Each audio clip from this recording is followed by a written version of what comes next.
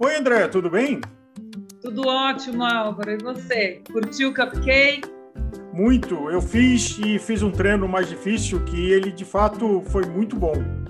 Para essa semana, o que você preparou de surpresa? Eu preparei um bolo de banana, Álvaro. Delicioso.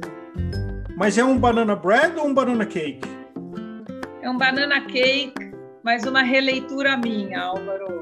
Eu peguei as tradicionais receitas e levei para o lado funcional. Me preocupei não só com a qualidade dos ingredientes, mas com o sabor e com a eficiência no treino. Vamos ver. Bom, então vamos preparar e provar. Vamos provar. Então, a receita original vai no nosso post e durante a semana nos stories tem umas variações do nosso bolo de banana. Ótimo.